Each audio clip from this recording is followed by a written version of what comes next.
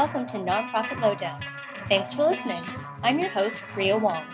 In this podcast, I recommend a book, tool, tip, podcast, or resource that has helped me to build a multi-million-dollar nonprofit organization. I've done the research, so you don't have to. Let's get started. Hey, podcast listeners, Ria with you once again with Nonprofit Lowdown. I'm so excited. Today, my guest is Susan Scott. She's the CEO and founder of Fierce Inc., and author of Fierce Conversations and Fierce Leadership. Today, we're going to talk all about the ways in which fierce conversations can improve your life and your work. So welcome, Susan. Thank you, Ria. Happy to be here. So Susan, tell us a little bit about yourself and what it is you do at Fierce. Well, we teach people how to have conversations that get results, because most people will tell us that a lot of the conversations and meetings that they have are kind of a waste of time, where nothing new emerges, nothing really is accomplished. But the thing is, we also teach everybody why this is so important. So if you think for a moment about the results in your life right now, and you ask yourself, how did I get these results? The personal, professional, financial, spiritual, physical, how did I arrive at all of these results today? Ones I like, ones I don't like. Well, I would suggest that you arrived and I arrived one conversation at a time. Might be one successful conversation or one failed conversation or one missing conversation, which is often the biggest problem that we have. So business is fundamentally an extended conversation with our employees and our customers and the unknown future that's emerging around us. And what gets talked about in any organization, how it gets talked about, and who is invited to the conversation determines what's going to happen and what's not going to happen. So what we do is we help everybody understand that your life is all about the conversations that you're having. They're either moving you towards what you say you want or away from what you say you want, or they're flatlining you. So what's the point? And then we teach them how to have the conversations. Susan, tell me, if you would, about how you came upon the concept of fierce conversations and how you've used it as a tool to lead and coach leaders. I was hired to chair two groups of non-competing CEOs in Seattle, where I live. And each group had 16 CEOs in it. And I would meet with each one of them once a month for about 2 hours to have what I thought of as sort of a come to God chat about what's going on in your company and what's going on in your life. And then each group would spend one full day together every month to advise one another on their most pressing issues. So I was an English major.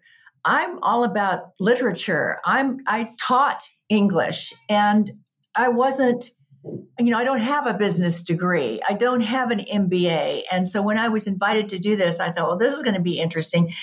And I realized I clearly am not going to be advising these 32 CEOs of totally different kinds of companies what they need to do. I don't know what they should be doing. So I need to find a way to help them figure it out for themselves. And that's what helped me arrive at what we call a coaching conversation that is very, very different from the traditional coaching conversation, where you're not giving advice. You're asking a series of questions that help someone think out loud and arrive at a valuable epiphany of sorts and a game plan. And, it certainly was not my intention to become a leader. That wasn't my path. I didn't aspire to it. It's just that I began to share with people the epiphanies that I had had. And honestly, Ria, as I thought about all of the problems that the CEOs were bringing up, whether they had a problem to solve or a decision to make or a strategy to design, it all centered around the conversations that they needed to have to accomplish what they wanted to accomplish. Conversations were the fulcrum from which everything either was lifted or dropped. And so as I began sharing this with people and teaching them how to have these conversations, their response was so wholehearted. And they just kept saying, "God, you've got to write this down. Please write this down." And I finally gave in and did. One of the things that really resonated with me when I read the book is that I think as human beings, we really want to be seen and we want to be known and we want to be heard. And yet we're living in a time, I think, where it's much harder to actually have a vulnerable and real conversation. So is Fierce Conversations about being brave? I have a treehouse on an island off the coast of Washington State. And when I am there and friends and family are there, I love to build a campfire on the ground. And as soon as I start the fire, pretty soon people start showing up from wherever they are. They're coming, they're smelling the smoke, they're hearing the crackle of the fire, and it draws us in. We love to be gathered around a campfire. And then pretty soon people are picking up a log and adding a log to the fire, and the fire grows and grows and grows. And yes, this is where we sit and tell our stories. And I think of a fierce conversation as that campfire that is so inviting, is so compelling that we want to gather there and we want to tell our stories. And our stories don't always sound like a story. And yet, if we develop the brave act of listening deeply to people, and we gain the courage to disclose what we ourselves are really thinking and feeling, then we will go to a whole different level in the quality of our conversations, and they will be memorable. The brilliance of your book is that you create these frameworks to ask really good and thought-provoking questions. And one of the questions that you came up with in this book was, what is the thing that you're pretending not to know? And that question struck me like a ton of bricks, because if we all asked ourselves that question more often, I think we'd be engaged in much more interesting and real conversations. So how did you come up with that question? What are you pretending not to know? Someone asked me that question when I was in my early 30s. And I kept telling everybody that my marriage was, wonderful. Everything was fine, blah, blah, blah, blah, blah, blah, blah. And somebody came up to me who I didn't even know that well and took me by the arm, pulled me over to the side and said, "You are so full of bullshit." And I said, "What?" And he said, "Your marriage is not going well. What are you pretending not to know?" And the moment he said that, I felt like I'd been hit by a load of bricks, because he was right. And I had been pretending not to know that my marriage was struggling. And it was heartbreaking in a way. But when he said that, I thought, wow, there is a conversation that I need to have with my husband. It's absolutely crucial. And I think sometimes what happens is couples, for example. By the way, one of the things I love about our work is that even though we're doing most of it at this point in businesses, people are constantly emailing me and telling me they just had the best conversation ever with their spouse, or their child or whatever. But I think when you think about couples, it's like, okay, clearly we can't talk about that because that triggers one or both of us, and we can't talk about that, and we should not bring up that, and we should not talk about this, until eventually there are more things that we can't talk about than there are that we can. And, that's why you end up seeing people sitting in restaurants not talking to each other at all, because there's nothing they feel that they can talk about that, without getting into trouble. And so, well, all of the conversations, but particularly in the when we teach people how to have great meetings that turn meetings into rip-roaring think tanks where amazing things come out. If everyone is required to share their perspective in those meetings, and if someone hasn't said anything and we call on that person and say, what are your thoughts about this? What do you think we should do? And they say, "I don't know." Then the response is always, what would it be if you did know? Because you do have thoughts. You wouldn't have been invited to this meeting, to this conversation, if we did not value your perspective. So, what is your perspective on this? So there, a lot of people will come to meetings and never say a word, and then they leave, and you wonder, was that person even present? I mean, what is the point of even inviting them to meetings if they don't contribute? So in the meetings that we teach, everybody knows, hey, I need to come prepared to share my perspective. And be open to other people's perspectives who may be very different, have very different perspectives than I do. The concept of fierce conversation is so simple in theory. It's to ask good questions coming from a place of curiosity and empathy.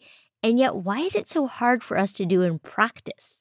That is a very good question. And I don't know that I have the answer. I just know that it's an epidemic. I also think people arrive at a certain point in their lives where they really think that they do, in fact, own the truth about this topic or that topic or the other topic. They've sort of built their context around a certain topic over their lifetime, opinions and beliefs and perspectives until suddenly it's like, this is the truth about X. And when we're locked and loaded into that, then man, there is no possibility of connecting at a deep level with other people who may see things differently, because then it becomes I'm right, you're wrong. And then when somebody says, great minds think alike, we think, yep, you and I think alike. We have great minds, whereas the opposite is true. Great minds think differently and really like to explore one another's perspectives and really understand. It's not about coming to an agreement. It's not about reaching consensus, but it's about allowing learning to take place through all of our lives, allowing our worldview to expand, allowing the possibilities for ourselves, for our organizations, for one another to expand. And most of us operate from this tiny back bedroom of our lives, and we never make it out into the living room, much less into the highway that's out in front of us, where all of this amazing stuff is going on. So we keep ourselves and other people very, very small. And, we're very careful in our conversations, which drives me nuts, because I think a careful conversation is almost always a failed conversation, because it merely postpones what it is that the conversation wants and needs to be about.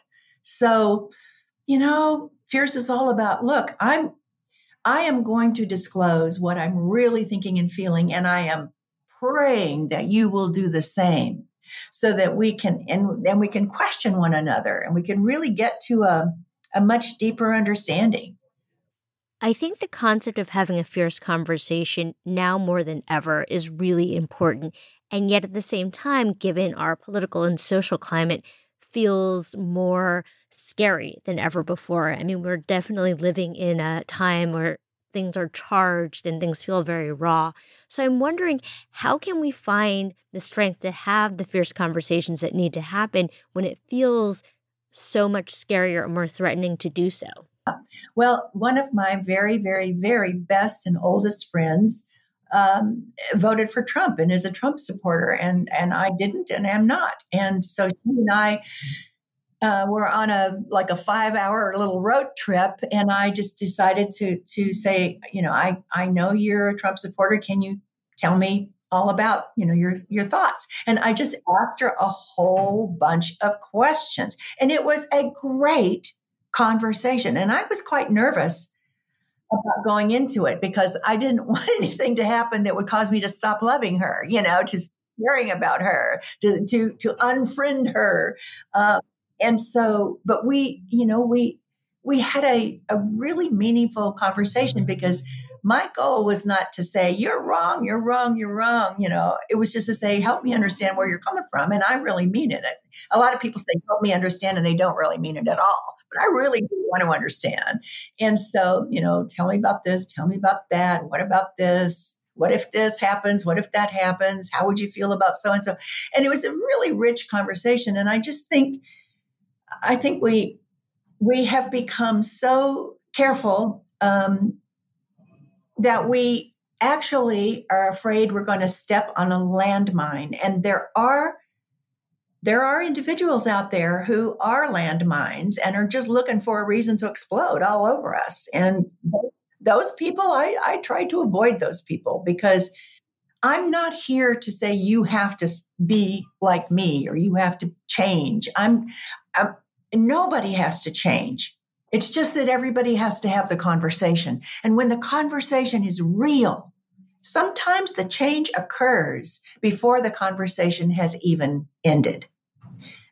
But if someone is really dug in and is explosive in their views and comments, or is attacking of other people, name calling, all those kinds of things, well, I don't really want to have that person in my life. Life is short, and with some people, it is way too long.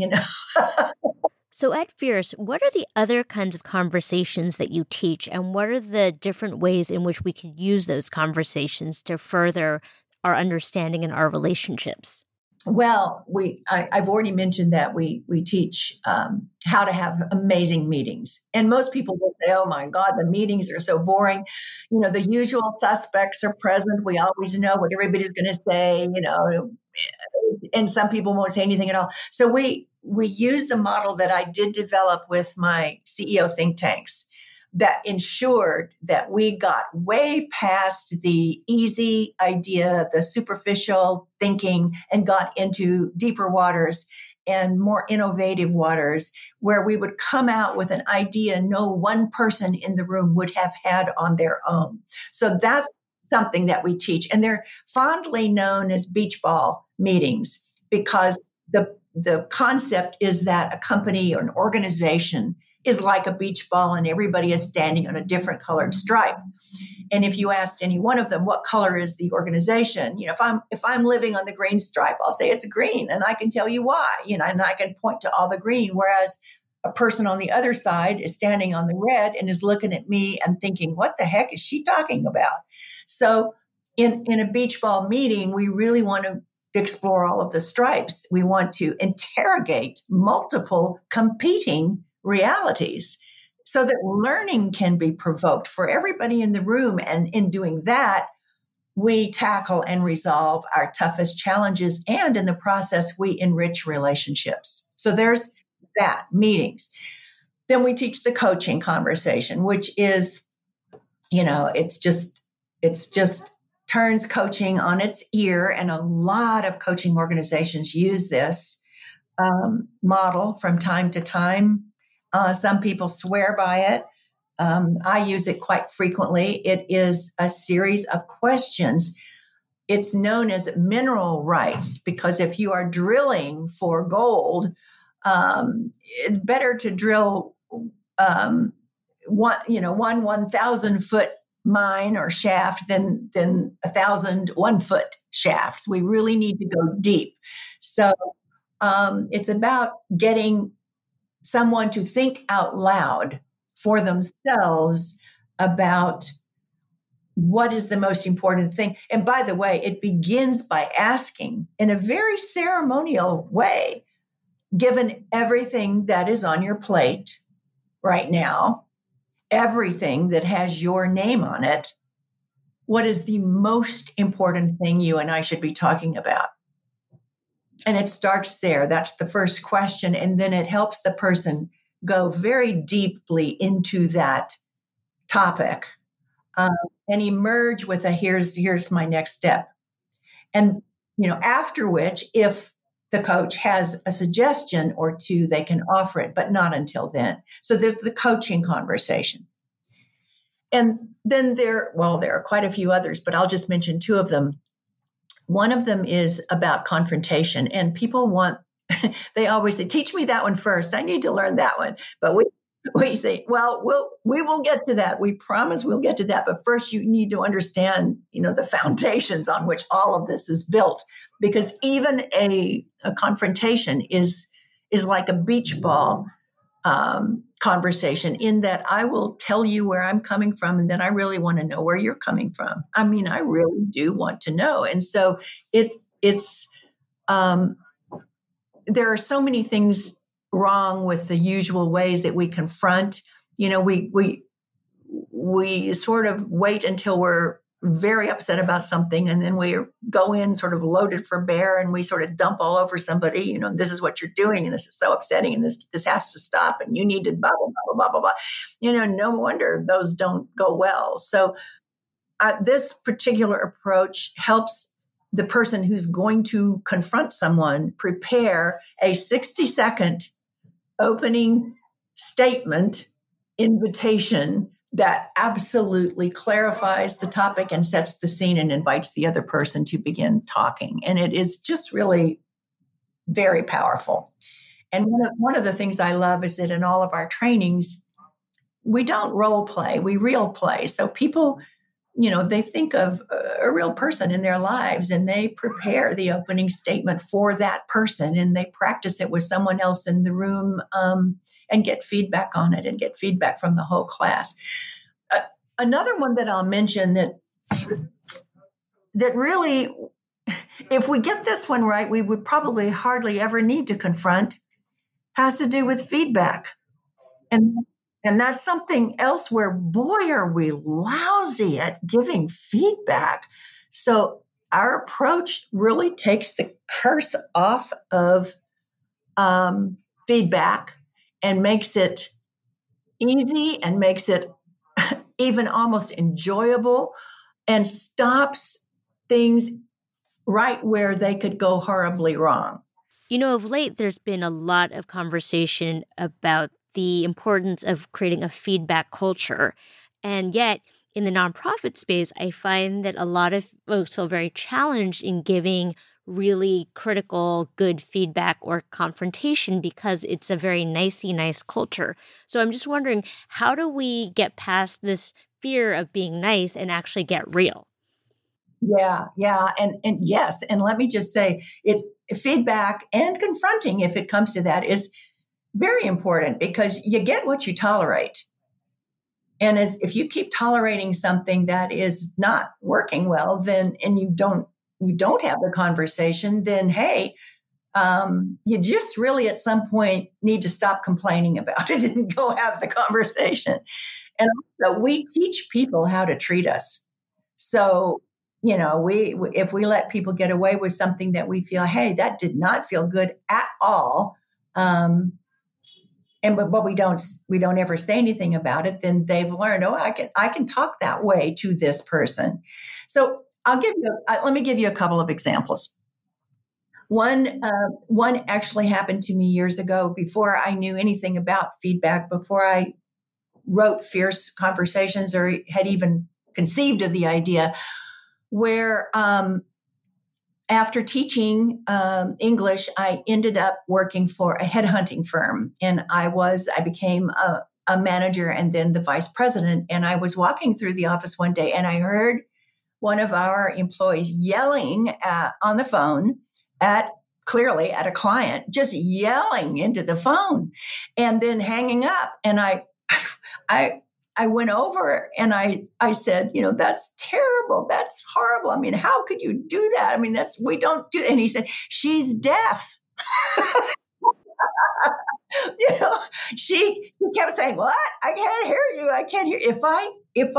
That was the beginning of one of my insights. If I had gone to him and said, wow, you were really yelling into the phone, can you tell me what was going on? And then he would have said, yes, that client is very hard of hearing. And it's very hard to deal with. And I know it sounds horrible. So we have to recognize that we tend to make up stories about people and then behave as if our stories are true.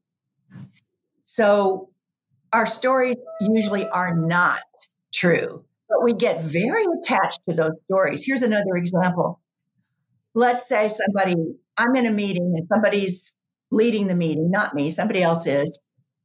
And there's a person at the table who's held up their hand several times and who is completely ignored throughout the entire meeting, is never called upon, never gets to share her perspective. If we were going to use the Fierce model, you would go to the person and say, hey, I noticed in the meeting that Jane tried to get your attention, I think, on 3 or 4 different times to comment or ask a question, and you never acknowledged her. Can you tell me what was going on? He might say, oh my God, really? I did not notice. I'll tell you, we've got a newborn at home. I am so sleep deprived. I probably shouldn't even have come in. I did not notice. I will go to her and apologize immediately because I value her input so much, you know? And of course, if he had said, well, because Jane's an idiot and I didn't really want to, I didn't want to waste our time with her, that would have been a different conversation as it progressed.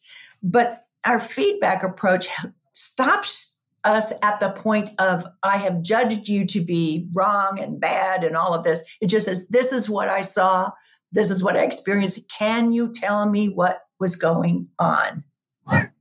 And give them a chance to respond. That, I think most people probably have heard the phrase triangulating. And that's what I'm doing when person A is bonding with person B over their mutual loathing of person C, who has no idea because, and that's so toxic for any culture.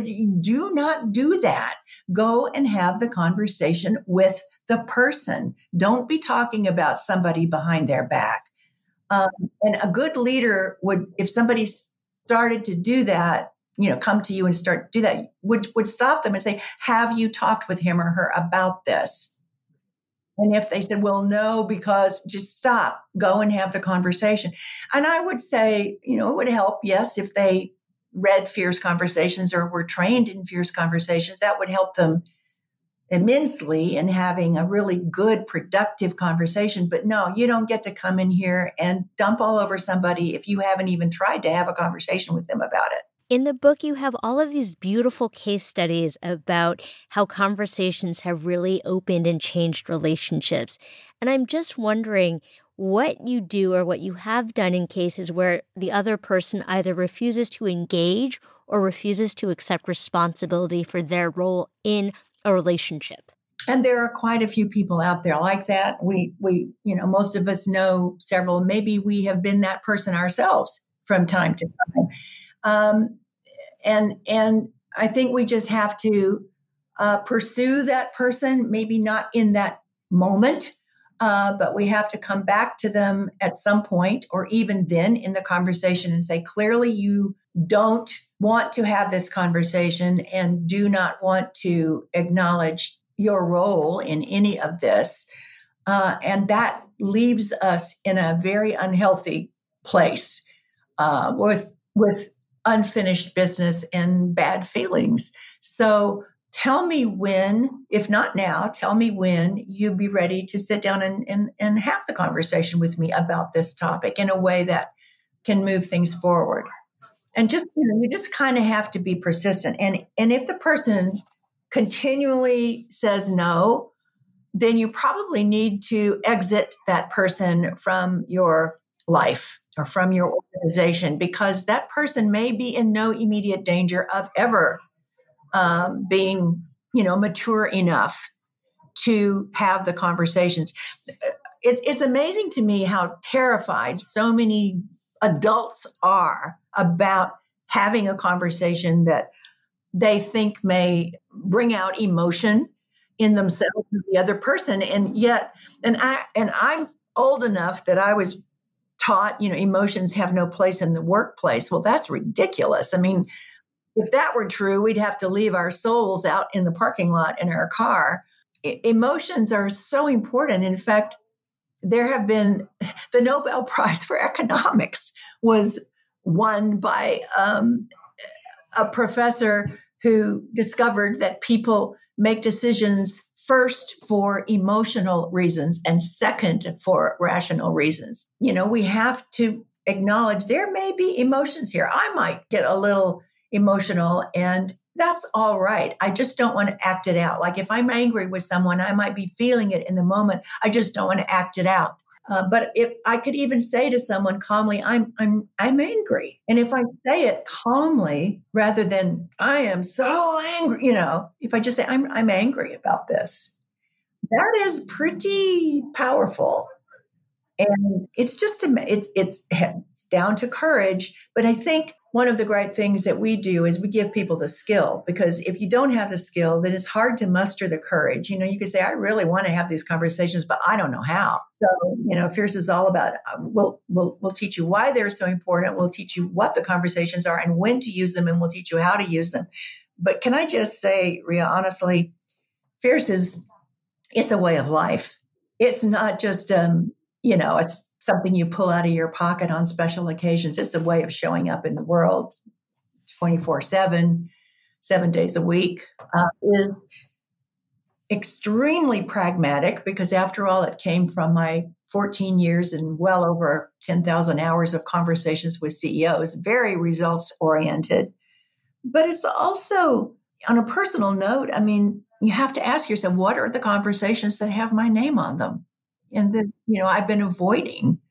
As I was reading Fierce, it occurred to me that it was particularly relevant for the nonprofit sector, and more specifically in fundraising. And so I talked to a lot of fundraisers, and I've raised lots of money for many, many years. And I have to tell you, I've never raised money off the back of a fancy PowerPoint presentation. I've raised money when I've engaged in real conversations with donors about their hopes and their dreams and their values and what they want to leave in the world. And so I'm just wondering, can we just stop pitching and start connecting with people? Well, I agree with you completely. A huge international consulting firm brought me in because they were, they'd be asked by a client to come up with a solution, and the solution, it might be $1 billion that they'd be paid for this, or many, many, many, many millions, and it cost them a lot of money and a lot of time to prepare their pitch, and then they would pitch, and the client would say, thank you very much, and hire the other guys. And they didn't understand what was going on. And it was because of exactly what you said about they would go in with all their bells and whistles. In fact, I went to one of their London offices, and they very proudly showed me this amazing room that they had spent, I don't know how many hundreds of thousands of dollars on this room that was all about their pitch. And had all these special effects and technology, and it was pretty amazing. And the person would stand almost at a podium and pitch from the podium and make all these magical things happen. And at the end, I said, well, but there was no conversation, and this was so scripted. There was no opportunity for the client or the prospective client to say, well, can I ask about that? Or, but what about this? And, I think your people need to put away the script. And the person I was talking with, he said they would never ever do that. They have to have their PowerPoints. And I said, well, there's your problem right there.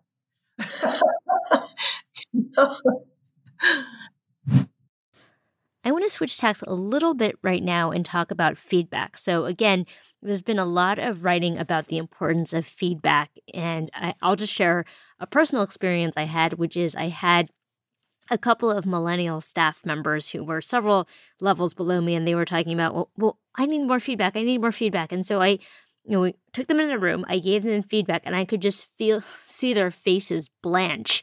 And I was like, oh, you don't want feedback, you want compliments, which to my mind was a completely different thing. So, they walked away from the conversation feeling bad. I walked away feeling confused. So I'm just wondering, how do we give people feedback, especially when we're working intergenerationally and specifically with millennials who, stereotypically we think of as not being able to handle hard feedback?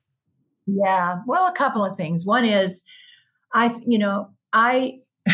the book Fierce Leadership, the subtitle is A Bold Alternative to the Worst Best Practices of Business Today. And the first one that I address is 360-degree anonymous feedback. My stance is that we should be giving feedback 365 days a year, face-to-face if at all possible. And it should include praise and questions about possible course corrections that need to be made, because a relationship is created one conversation at a time. And you mentioned, let me just backtrack for a second and then come back to this. Years ago, I heard David Whyte, who's a poet from Yorkshire, England, say, The young man who's newly married is often frustrated, perplexed, even irritated that this lovely person to whom he has plighted his troth and with whom he hopes to spend the rest of a glorious life insists on appearing before him on a regular basis, wanting to talk yet again about their relationship, and he was, why? And he said, long about age 42, and he smiled because he was 42 at the time and married. He said, long about age 42, if he's been paying attention, it dawns on him this ongoing conversation that I have been having with my wife is not about the relationship. The conversation is the relationship. And when we share that in our trainings or in any talks that we give people, you can just see the penny drop, as it did for me when I heard it. I mean, it's like, oh, wow. Why had I not put that together? That is brilliant. It is so true. And if we think there is something to that, then if you and I add yet another topic to the list of things we're unable to talk about, then all of the possibilities for our relationship become smaller. And all of the possibilities for the individuals in the relationship become smaller until one day I recognize I am making myself quite small. I am behaving as if I am just the space around my shoes. I am engaged in yet another 30-second conversation that is so empty of meaning it crackles. So feedback is simply one of many, many conversations. If I don't already have a healthy relationship with someone, if they don't already trust that I do see and value the things about them that they are bringing to the effort and to the team and to our goals that are really helpful, then if I come to them and say, hey, this isn't going so well, I think you could do better here, that will be very off-putting because, and I haven't created the kind of emotional capital that I need to acquire. And I think that's our most valuable currency. Money's great, but emotional capital is where we really come into our own and where our relationships are enriched and where we trust one another and we truly are eager to hear anything that somebody has to say, good or not so good. So we have to think of feedback as simply one of many conversations. And I remember so many years ago, I think it was Ken Blanchard who said, you got to catch people in the act of doing things right. And I agree. And so we need to do that.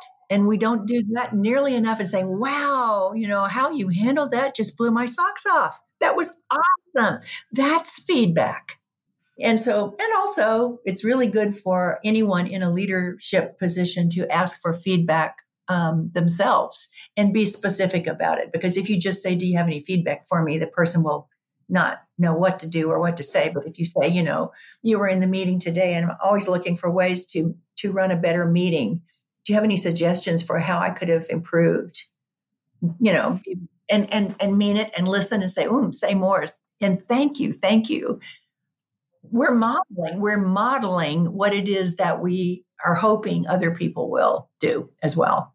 Now, what would you say to the busy nonprofit executive who says, okay, Susan, great, I'm bought into this fierce conversation thing, but really, I don't have enough time to have fierce conversations with all of my direct reports with everything I have to do. What would you respond to that? Well, believe me, that is something that I hear all the time.